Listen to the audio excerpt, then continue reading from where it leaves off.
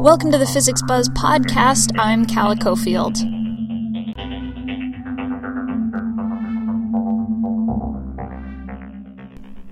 Soft.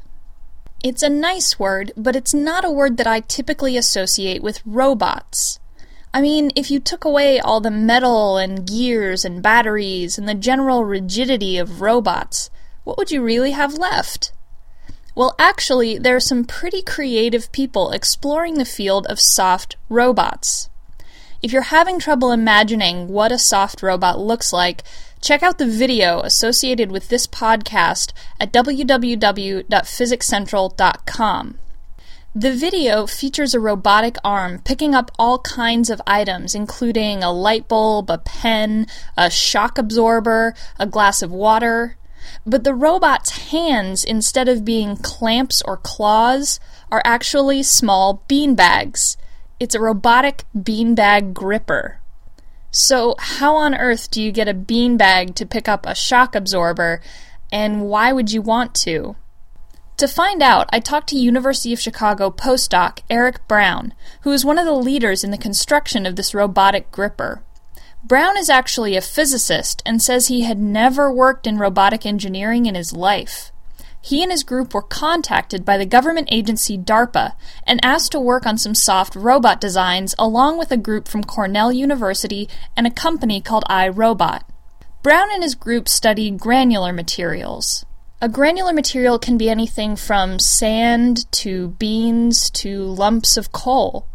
A pile of sand is made up of individual grains of sand, which are solid, but collectively they can sort of act like a liquid. It's hard to walk on sand because it keeps slipping out from under you. On an even bigger scale, snow can be a granular material, and in an avalanche, huge mounds of snow flow down the mountain with frightening speed and force. And yet snow can also sit still on a mountainside, more like a solid than a liquid. Granular materials can behave like both, and when they are locked into a solid position, this is called a jam. So, Brown and the team decided to try to make a gripper out of granular materials. Now, watch the video again. Notice that the beanbag hand is able to press gently against the object and form a unique fit to it. This isn't too hard to imagine if you've ever sat in the comfort of a beanbag chair. But here's how the gripper differs from a regular beanbag. It's hooked up to a vacuum pump. Once the gripper molds itself around the object, the vacuum pump sucks all the air out of the inside of the bag. This causes the granular materials inside to jam, so they lock into place as a solid. Now, a natural jam, like snow on a mountain, can be disrupted with a force. But the vacuum puts pressure all around the granular material inside the beanbag. Oh, the group actually used sand and coffee grounds.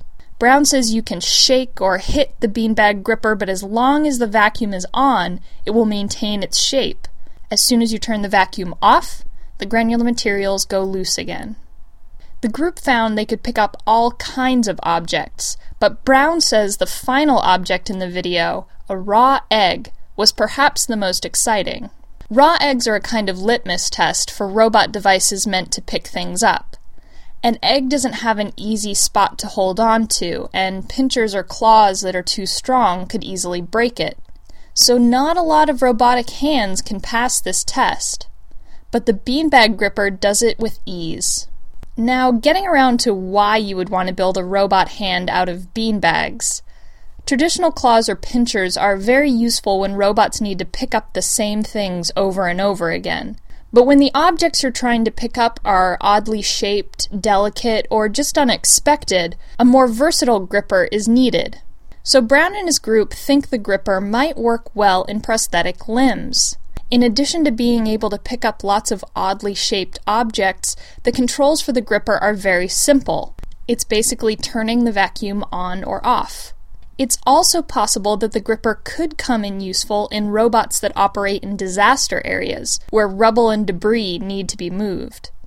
Now, I had to ask if there was a limit to how heavy an object this kind of gripper could pick up. Here's Dr. Brown with the answer.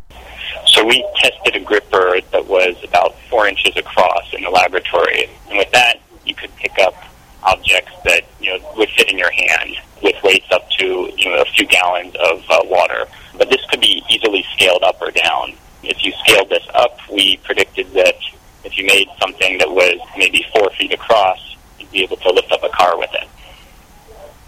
Brown and his colleagues published the results of their work in the Proceedings of the National Academy of Sciences in the October 25th issue.